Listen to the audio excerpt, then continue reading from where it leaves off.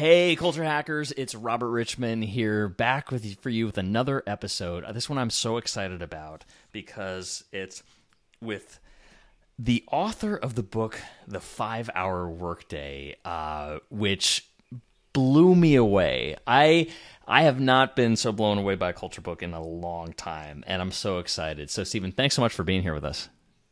Hey, thanks for having me on, Robert. Yeah, and we'll definitely put some links of your bio. So you're the head of Tower, many different brands, known for the paddle boards especially, and you went on Shark Tank. I love that story in the book. I think we met at Mastermind Talks. Is that correct? Yep. Yeah, great group of entrepreneurs. And you know what's so interesting about this book I found is I sat on it for I think a couple years. I got it from Yannick Silver, a mutual friend. He gave it to me. And I had this feeling, and I'm curious if you have this feeling about the book, that it felt immediately before I even could pick it up and read it, like it's ahead of its time. Does that make sense? Yeah. I think it's something the world will grow into, in my opinion.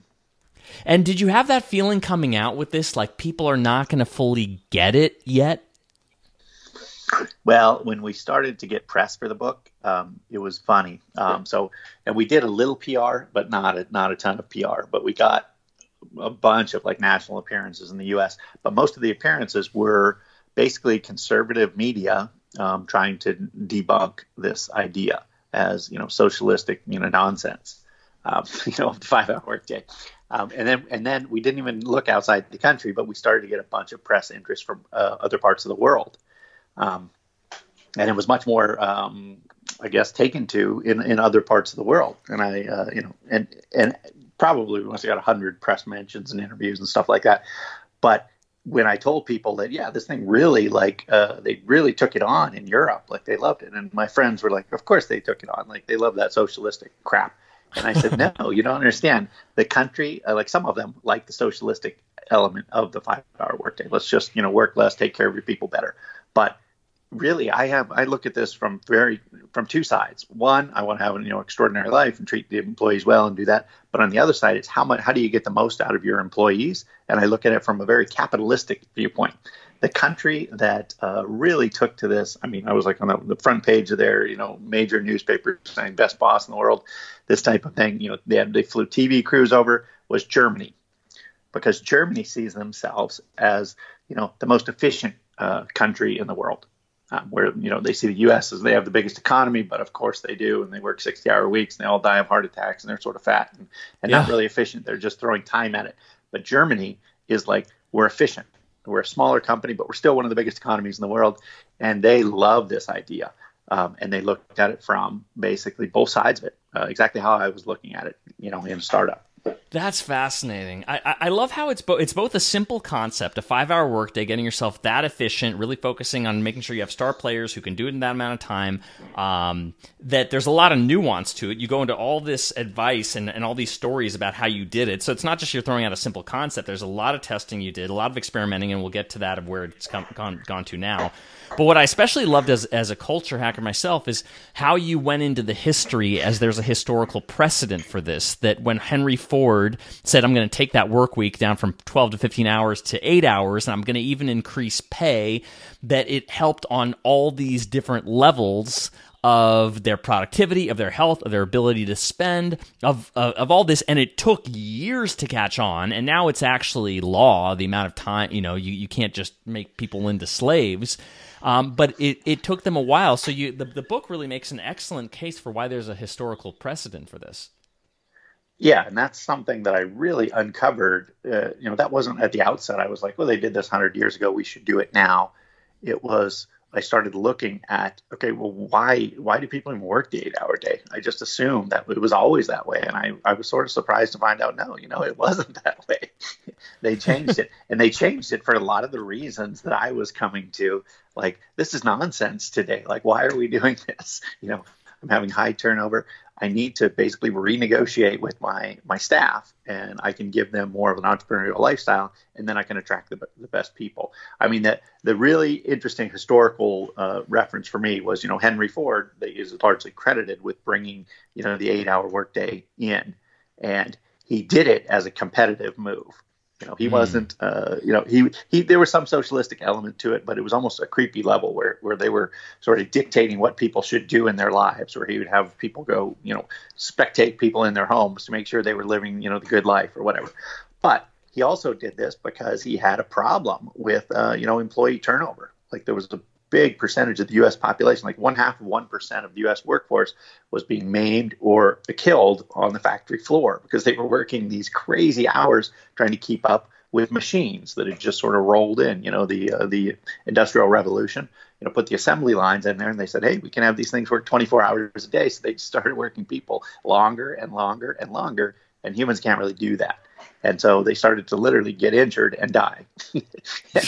And then they had massive turnover because people couldn't keep up with this. So he had this massive turnover. So then he said, okay, I'm going to run the machines 24 hours a day.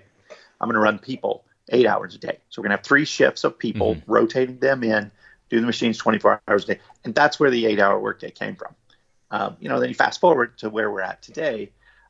We're basically working an 8-hour day because it works good for factory floors when you have an assembly line. That's just, nobody does that work in America anymore. I mean, we don't really produce much here. Why are we still using the 8-hour workday? And, that's kind of what I'm getting to too, is like, when I worked at a job, it was, I was sort of judged by, does he leave right at 5 o'clock, or does he come in right at, or is he coming in early and staying late? And I had all these, I had a lot of good people in my company. So I had, good examples. And then I had some completely worthless people that were in very high levels that basically did nothing and just clocked these long hours. And I said, this is ridiculous. Like, why is that the way to get ahead? Yeah. So, that was sort of the impetus. And you talk about in the book about 4-hour work week, and I think you give it a lot of great credit and talk about it as your inspiration.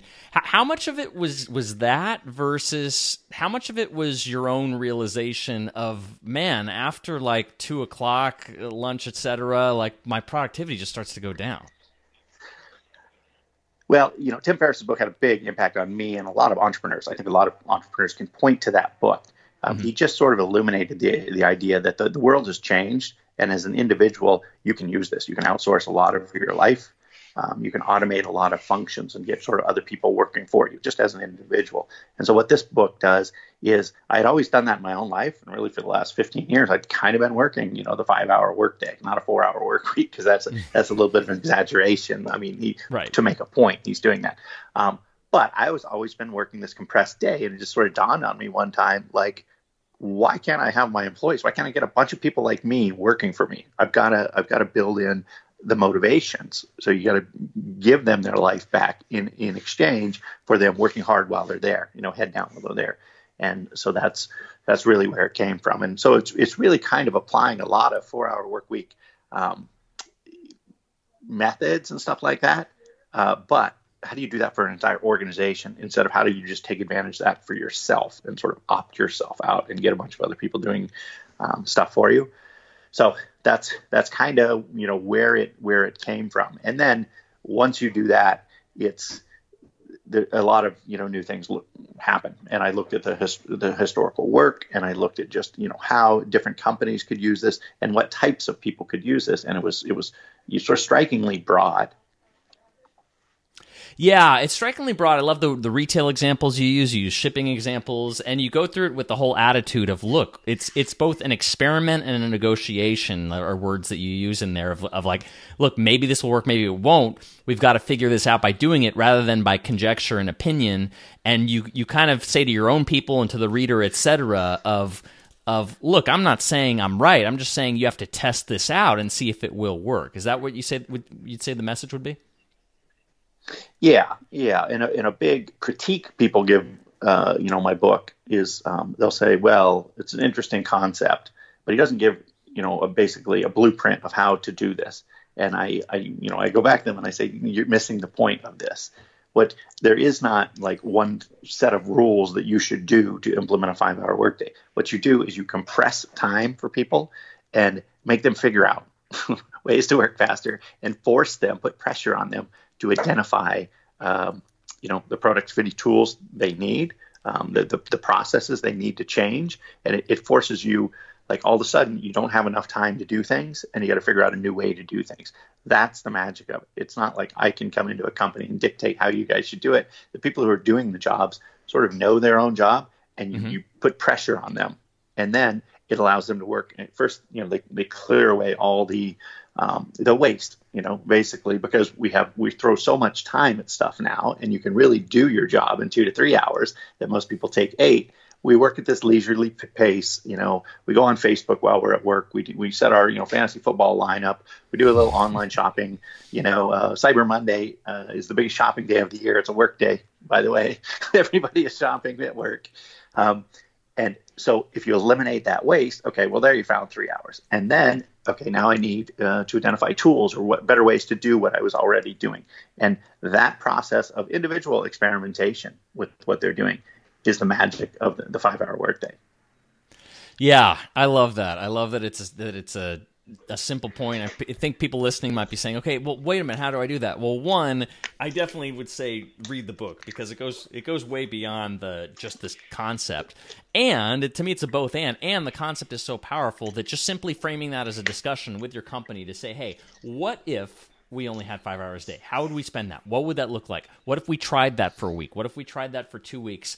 That's the idea I hope every culture hacker listening to it takes, is that the idea of hacking is different from best practice. Best practice says you do it this exact way, and I think best practices make people stupid because it just outsources your brain. Whereas something like this, it's a framework, it's a question to ask yourself, and like the concept in my book, The Culture Blueprint, to co-create, to not just go into a smoke-filled room by yourself or with your leaders and say, how are we going to do this, but to actually make it a conversation with the company and say, okay, what if... and what if we ran an experiment? Yeah, I mean, that's exactly it. And this is what entrepreneurs do for themselves, because they're not operating off of a clock. If you're an independent entrepreneur, your lifestyle is basically you get in, you do your work. Sooner you do your work, you get out of there. If you got everything running, like a tight ship, you can check out and go on vacation. The reward is baked into your ability to do things faster. And so what you're trying to do is you're trying to put employees in that same environment. And this is a quote, I believe, from Henry Ford. He said, the pressure builds better means. That's when he rolled in the 8-hour day. He was doing this because he was trying to get the machines and the people to work together, and how would be the best way to do that. But what he found that sort of surprised him is that this sort of pressure, makes people more efficient, and the pressure builds better means, basically. Right. So Microsoft, I think it was them who ran the 4-day work week. And I love in the book how you make the case why the 5-hour makes more sense than a 4-day. But the 4 days is still an experiment in working less and seeing if they can get the same results. And they found it really worked well having this 4-hour rather than a 5-hour work day. But the question in it becomes, is this sustainable? And it was interesting to read articles, because I started, not only did I read the book, I'm like, okay, what's happened since? I want to know who's doing this, who's not. And it was interesting, the interview that I saw with you where you were saying, okay, maybe this, I'd love to hear your words on it, because you talked about it potentially being seasonal. You talked about it, how there is kind of a threat to doing this, that when people spend more time on this, it might divert their attention. So since writing the book and experimenting your own company of doing cycles of this, where are you at with this? What have you learned about it?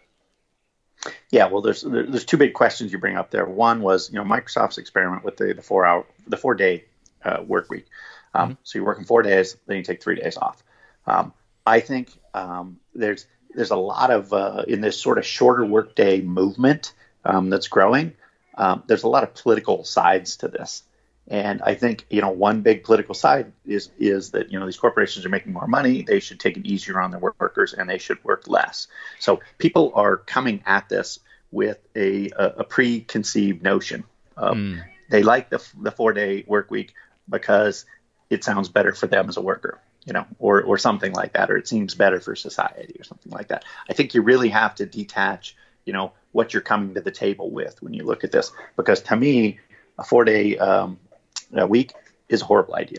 I mean, and this is from what we've learned with the 5-hour workday, because today, essentially what you're doing is you're modifying how you work to what, the assembly line of today is. And the assembly line of today is basically information flow.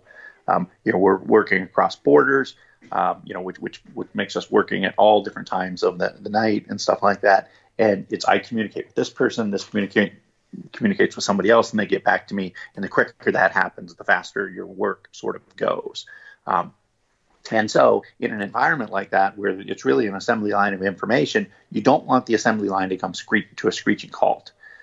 So what some of the best entrepreneurs that I know is they work a couple hours a day every day. So 7 days a week, a couple hours a day, because, just fielding, 2 or 3 emails, even while you're on vacation, for 15 minutes will keep that information flow moving, and it just makes you the ability to do things faster.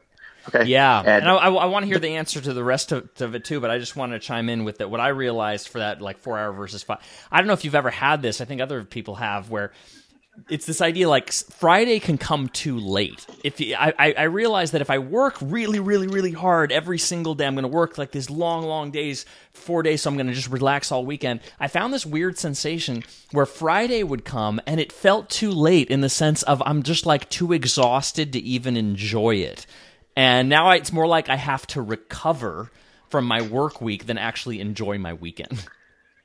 If they give you much longer days, on the regular. Yeah. I can see that. I can see that happening. I just don't like the idea of, grinding the assembly line of information to a halt, because then you have to sort of restart the gears on Monday. It's hard enough to do that from a weekend.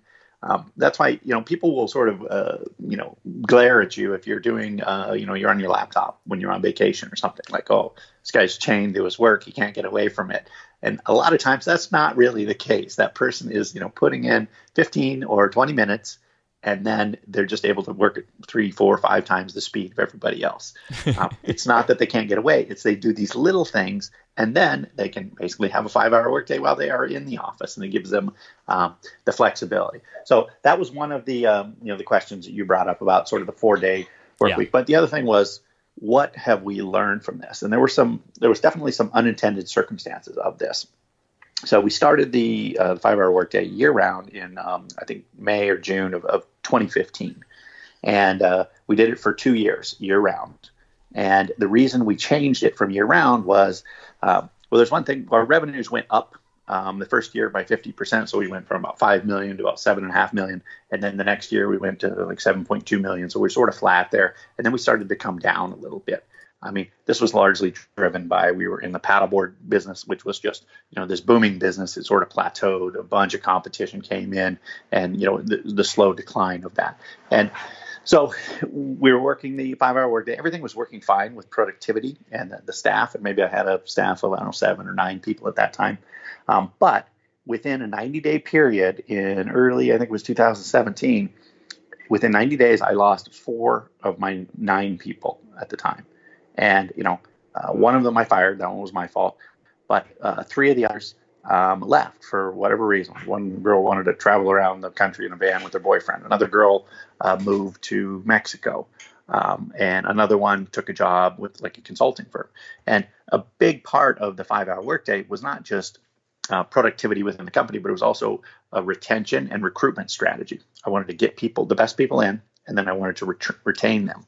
And I hire people pretty much straight out of college. So, we're getting them for 2 or 3 years. I was like, well, if I can get them for 5, I'm happy, right? But I'm like, okay, everybody's getting paid well. These are pretty senior people in my company. They have a 5-hour workday, and they're leaving. Like, what is the problem here? I don't really understand why that is happening.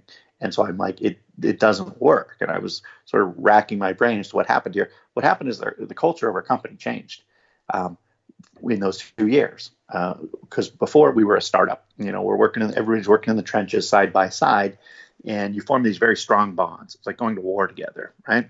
Mm-hmm. And it's very hard to leave a company like that, because you're not really leaving the company. When you leave a company, you're leaving the people you work with. And so those very strong bonds. Okay, so now we're on the 5-hour workday. We're all walking out of the office at 1 o'clock. What happened is the rest of your life becomes a lot larger. Now, this is a good thing, right? People aren't just focused on work, but that changes company culture. So I found, even with the 5-hour workday and people getting paid good, they were leaving. It's like, wow, this is not working as a retention and recruitment strategy. And so that was completely unintended. So I thought, well, how do we fix that? I wanted to have the benefits of being this startup, working in the trenches culture, and the 5-hour workday. So we decided we would go to summers only. And that's the busiest time of year for us. We probably do 70% of our revenues between June 1st and the end of September. So that 4-month period. So that's when we do the 5-hour workday, is in the summer. And we call it summer efficiency school. So the pressure's on. Things are going crazy around here, and I'm reducing the time. So you really squeeze people, and that forces them to find, good ways to work. And they kind of know that's coming. So you have 8 months of off season where we're working startup hours. So that's where we sort of build the company culture as, this startup. We're doing a lot of project-based stuff, and we're preparing for that, busy summer month. So we did that. We've done that ever since. Now we're in, COVID-19 territory right now. So this is the first summer that we're not going to do the 5-hour workday. We have a couple different business units. One of them is an event business. That one completely went to zero. In the other businesses, we have some challenges. We sort of put one on the side. We're doing fairly well in our e-commerce businesses, but we've got a small staff. We've kind of had to winnow that down. And so we're not going to do the 5-hour workday this summer. I explained this to the staff about 2 weeks ago. Nobody was really happy with that. But they understand, like we're in sort of survival mode. We'll get back to it next year. But the benefit we have is we have the ability to work at this faster pace now. So if we work, full days, 8-10-hour days in, this summer, we can really accomplish 2 to 3 times what most teams our size can do, because we've learned to work in a faster clip. So that's power in having the 5-hour workday too, because when you need to pour on the gas, you really can pour on the gas. Right. And how transparent are you through that, of saying, like, look, we're in battle again because of what's COVID's happening. Here's our numbers. Here's what we have to make. Here's when we can get back to normal. Like, is all that shared? Yeah. I'm pretty open with the staff on numbers. I'm pretty open with the media on where our numbers are and what's going on in our business. We've started the paddleboard business continues to wind down. You have a lot of pressures in the online space, because you have basically Amazon, their monopolistic power, just getting more and more and more, and they're sort of abusing it. Mm-hmm. And then you have the same thing with Google's monopoly power, and those two forces. It's like they're taking half of all online sales now in the form of advertising or rev share or whatever. So it's becoming very competitive in that space. And in the paddleboard industry, that's sort of a mature industry. It's not growing like it was, and it's maybe even declining with just a lot more competitors. So that business is mature and has been in slight decline for us. And then we started a new business, Tower Electric Bikes, and that is a rocket ship growth company. So in the early stages. So we have these multiple forces, we're trying to deal with, and, we have to deal with the coronavirus thing hitting all of that. Yeah, we're going to be fine, but it's pressure. Yeah. It seems to me like if you kept your cards close to your chest on this, there could be room for misinterpretation. People think you're just gunning them for more money, that maybe you're making more, et cetera. But because you're open to them, they can trust you more and say, okay, I know the real deal. I know what's happening here. So that idea of transparency and openness, are there other key skills that you would say to leaders thinking about trying this kind of thing, of like, look, don't do this kind of thing unless you're being open and honest and transparent? Are there other things that you would inform leaders to do and think about as they're doing this kind of thing? Well, I think you want to let people know ahead of time. Like when we moved from 5-hour workday year round, to doing it in the summers, I took my top guys aside and had sort of a sidebar meeting, just coffee. And I said, hey, here's what I'm thinking about doing. I want to know, you guys know that you're highly valued. Like some people, this is going to piss off. I want to understand how you guys would feel about this. And, a lot of the people that this works really good for are the people that don't even care about the 5-hour workday. Like, we had a videographer that would, he would be in the weekends, working in his office, like doing extra projects. He would do this while he was on vacation. He just sort of loved what he did. We had another guy that we gave the 5-hour workday, and he was sort of our operations guy. he decided, and he was a surfer, he decided to move to China, and he was going to live in the factory for 6 months and work there 12-hour days. So you get these like hyper dedicated people that really appreciate the 5-hour day, but that's not why they're in it. They understand the concept. They're willing to go to work, and you get those types of people. And that's what really what the power of it is you're trying to attract workers. When Henry Ford did this, wages and rolled out the 8-hour workday, the next month, 10,000 people standing in line that wanted a job at his factory. And he basically went from a 7% market share of the auto industry to 60% market share in something like 10 years, because he stole all the good workers from all the other companies and took over the industry. And that was important back then to have good workers. But today it's absolutely vital. Like if you can get the smartest, best workers, you win. Yeah, and it's interesting you use the word win. That what I see happening in the workplace is there's evolving metaphors. So it started off more with the metaphor of the military and religion, of hierarchy, and you have things like war rooms and target market, and there's all these kind of military metaphors. Win is one of sports, oftentimes too, where we're talking about winning, coaching, etc. And it's interesting to hear you extend the metaphor, because sports is all about high performance, and so you started using the metaphor of like almost like on season and off season, and I think there must be a certain seasonality to your business given it's an outdoor type of sports type of thing. But do you think that seasonal metaphor applies to a lot of businesses? Yeah, I think a lot of businesses are definitely seasonal. It's great to find one that isn't, but it seems like I always end up in one that is, and and have to deal with that seasonality. Maybe that's a good thing, that like there aren't athletes who are just going all the time year round. Like they have their seasons, they slow down, they warm up, they speed up, they slow down. Like, is that, even if you're not, I'm curious if you think that like using that kind of metaphor of that rhythm of not always being on is helpful. Yeah, I think you're probably absolutely right in that. One thing I learned through that mastermind group where we met was in dealing with some of these other entrepreneurs, very high level people. They're very successful in their careers.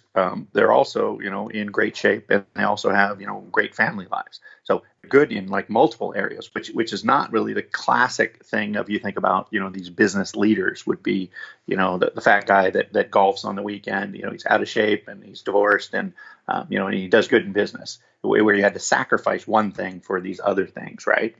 That was sort of the model of success, where today you're not limited by that model of success. And what I would learn from a lot of these entrepreneurs is they do something called cycling, where you take 4 months out of the year and you focus that on your family. You take the next 4 months and you focus that on your health, and you take the next 4 months and focus that on your business. Not that you're not focusing on the other things, but it's where's the core of your focus at, and you do that and you cycle it, so you change it. And that was sort of baked into the 5-hour workday. That's something I had learned a long time ago, was this idea of doing something different. So when you talk about the seasonality, that's exactly it. It's like we're doing one thing in the 5-hour workday, and then we're doing something else in the other season, and that makes it fresh. Like there's a reason people like seasons. It just makes life a little more interesting. Absolutely. And do you think, you've been in business a long time, given, like you say, everything's changing quicker, the tools are more available, anybody can be an entrepreneur. Now with COVID, people are staying home more, lives are being shaken up, people are really thinking about what's important to them. Do you think, given the speed of change, that in general, people are going to switch whole companies and career every 5 years anyway? Or do you think there's a chance to still have, your people that you're with for decades and still taking things on together? Well, I think that this people moving around is because companies don't value people. Companies use people, and now people have said, okay, if they're going to use people, we're going to use companies. We don't have pension plans anymore. A lot of companies don't even have healthcare. And people have started to do like independent stuff on the side. You're seeing turnaround. I mean, in the company that I have, we hire people right out of school, just because we're dealing with sort of developing topics, and it seems to work better for that type of group. Like I can't even wrap my head around like TikTok, and so I need these young people to keep us relevant, basically, in the.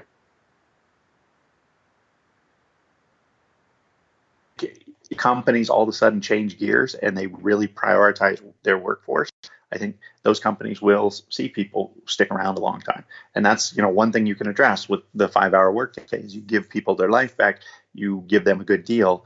I think they're interested in that because I don't think they're just interested in money. And especially these younger generations, they want decent money, but they really want, meaning, and they want to, give them their time back. Yeah, absolutely. And I wonder if part of what I wonder with the success of your book, you take something like 4-Hour Workweek and see it exploding all over, and that was no accident, right? Like he really worked hard to do that. He also didn't really keep going those businesses he talked about. He's like, now he's a blogger and he's all those things. It seems to me like part of the reason why a lot of people haven't heard about your book is because you're still focused on your business, which is great. I mean, you didn't just say, I'm going to quit this, now I'm an author and I'm going to tour the world speaking. And because it seems to me if you did, then a lot of people would know about this book.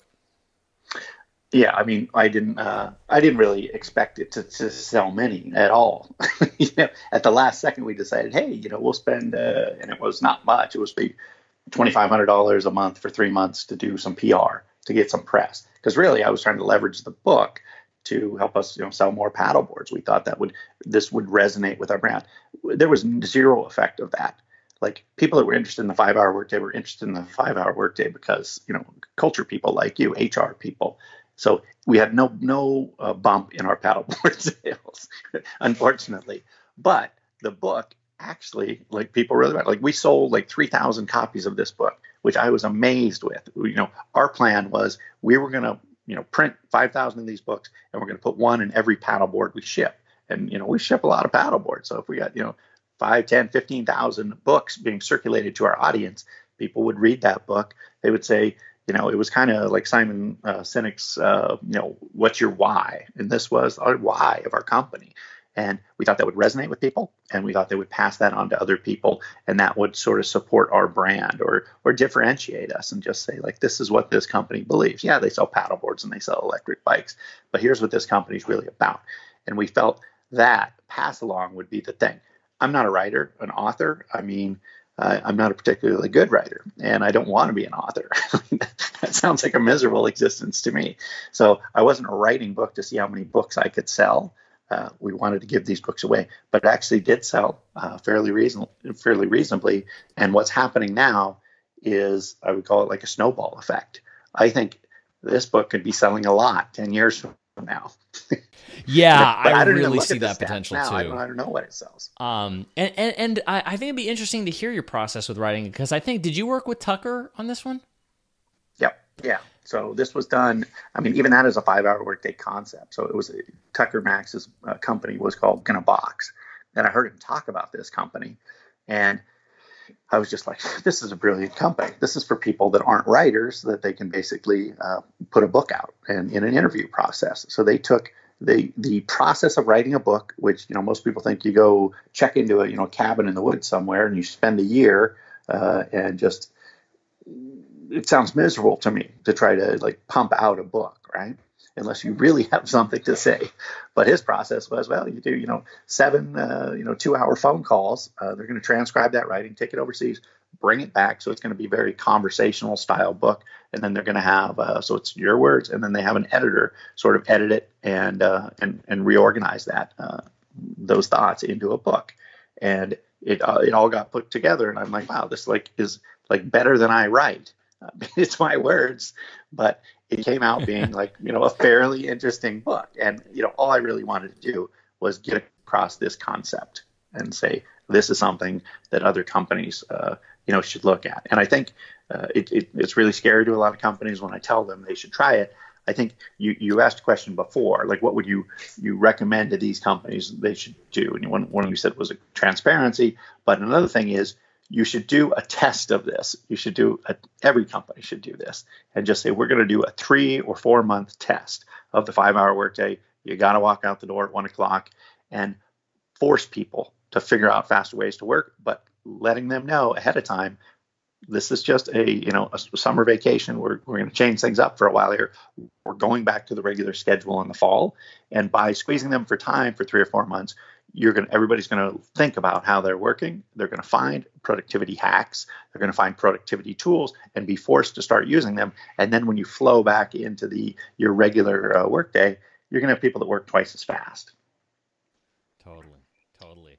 Well, yeah, I definitely recommend getting the 5 Hour Workday to do that. Also, in my book, The Culture Blueprint, the beta blueprint section tells you specifically with any culture program how to limit that scope so that you can learn the most, but limit any potential downside with it, with any type of culture invention that you're doing. This really psychs me up. I think that the 4 Hour Work Week was really done for individual entrepreneurs, and 5 Hour Workday is like the scaled version of that, where if it's not just you and you're looking to have your cash muse and everything, and you're actually responsible for people and maybe even delivering a huge result, that this is an incredible resource that'll make you think. You don't necessarily have to do it, but it'll make you think differently about work. Yep, and I think people need to start thinking differently because the world has changed. I mean, and it's changed again. Yeah, I've heard from people now, and I'm curious if you have anything else to share on it, but that people at companies who are saying that they are doing 3 hours of work, they're getting as much work done as they were in the office without all the interruptions. And they're actually, there's one company, they had an amazing space here in the San Diego area of like this gorgeous office. They went home during COVID. They found they're working less, getting more done, and it surprised me because they're such a fun group and they have an amazing office, but they said we don't want to go back. Yeah, I think one of the things is if you have that sort of toxic work culture of who arrived first and who arrived latest, and you're not really getting any more productivity for that, there's a real disincentive to go to the office. In my book, I talk about, I think people should be in the office. I do not like the idea of telecommuting. I mean, you do it in rare instances where you have to, like now. But I think you want all the people on the field at the same time, because you have that sort of what I call idea sex of, you throw an idea over the wall, that person can bounce back. And if you get a bunch of smart people in a room, that is the power. That's why, innovation happens in cities because you get more smart people in a closer proximity. So I think having people in the office is critical, but you got to give them, a shortened time in the office. I think so. That's why 5 hour workday, but in the office. I think what people by working remotely, they're realizing that if to get the same amount of stuff they're doing, they can probably do it in 2 or 3 hours, and nobody knows any difference. And so that's what they're coming to the realization. So they're probably, it's what Tim Ferriss talked about in his book. Once you can separate yourself from the crowd, then you get your work done fast, and then you can start doing, other stuff. And everybody has sort of been forced into this now, and they're like, oh crap, we got to go back to the office now and go back to this farce of working, 10, 12-hour days to impress somebody. Yeah. And if people get a paddle board from you, will they get a book as well, or do they need to go buy the book on Amazon? Nope. We put one in every box. So yeah, pretty much anything you buy from us, you'll get a book. The books are available on Amazon. I think you can only buy the ebook. We have physical books here, but I don't even think we sell them on our site. We could probably do a much better job of selling this book. And I suppose if things really take off, I will look at, okay, how do we start moving books? But that's not really our core focus. Yeah, well, whether it be you or somebody else, I do hope more energy is put into this. The just the same way that Tim came out with a second book that had more case studies, because I think it's going to happen, and whether you're leading that charge or somebody else, it's going to happen. Like I said, this is a book that's definitely ahead of its time. Yeah, thank you. I appreciate that. Yeah. Well, thank you for being on Culture Hackers today, Stephen. I appreciate it, Rob. Thanks for the opportunity. Yeah, thank you. And Culture Hackers, we will see you next time.